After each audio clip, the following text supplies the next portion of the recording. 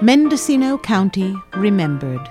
Oral histories collected and published under the auspices of the Mendocino Historical Society for the American Bicentennial in 1976. Read by Linda Pack. Today, from the Ukiah Valley, May Clarke Winchester, born 1898. I knew the alphabet and I could read when I went into the first grade. Learning to read was no chore at all for me. I loved to read. We had a large library, but the only books that I can think of that were really for youngsters were Little Women and Little Men and Joe's Boys, and that about shoots the works as far as children's books are concerned. I read a lot of novels, and I was always tremendously interested in them at the time. I lived them, and I used to cry over them. Oh, they were just, part of life. My favorite recreation is reading. But the first horse of my very own, Grace Hudson gave to me. She was the one that was the painter of the Pomo Indians, and she had exhibitions in the Metropolitan Museum of Art in New York. I met Grace because my mother knew her, and Grace was interested because my mother told her that I liked to draw and paint.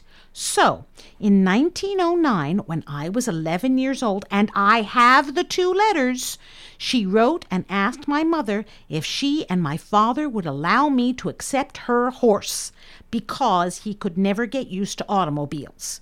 Well, I was just pleased to pieces, And I wrote him quite a bit, and I wrote to Grace how much I like him, and she wrote to me and told me that he was absolutely reliable and never, ever to be afraid. Well, we lived in the Ukiah Valley.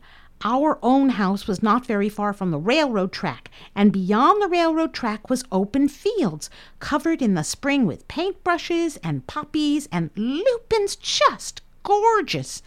And Grace went on a sketching trip and asked my mother if I could go with her. And I did. And she said, "Don't you want to draw or paint something while I'm working?" And I said, "Yes, but the only thing I could draw was horses." But whether she actually believed I had talent or not, I don't know. So many children have a talent, and their folks naturally think, well, that's what you're going to be. My talent for drawing just went so far, and that was the end of it. But another interest came along. I wanted to be a writer.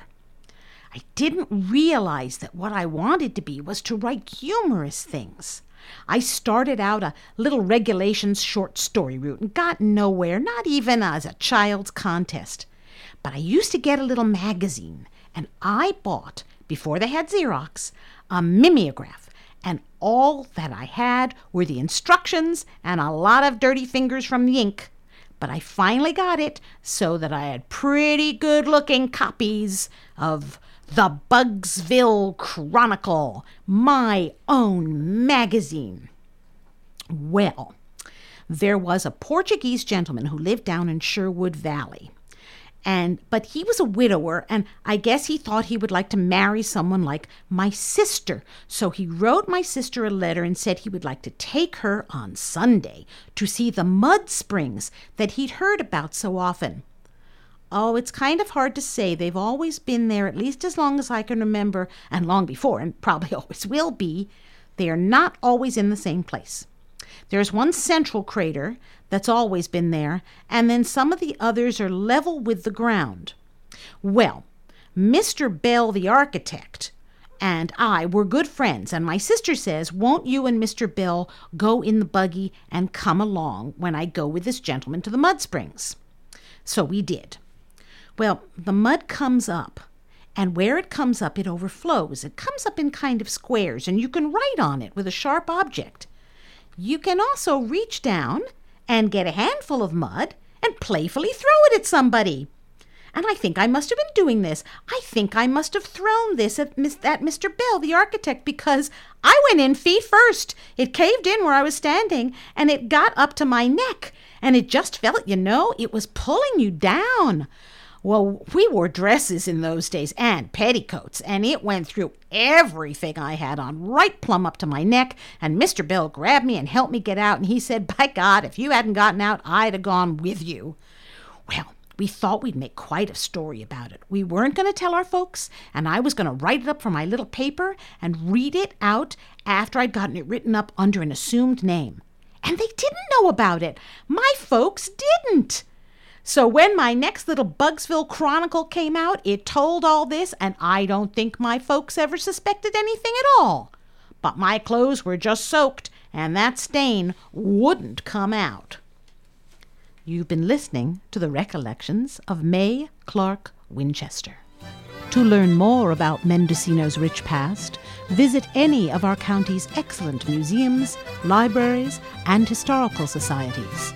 A full listing of Mendocino County Remembered episodes and selected audio archives can be found at lindapack.net. Mendocino County Remembered is produced by Mary Eigner and Linda Pack for KZYX and Z.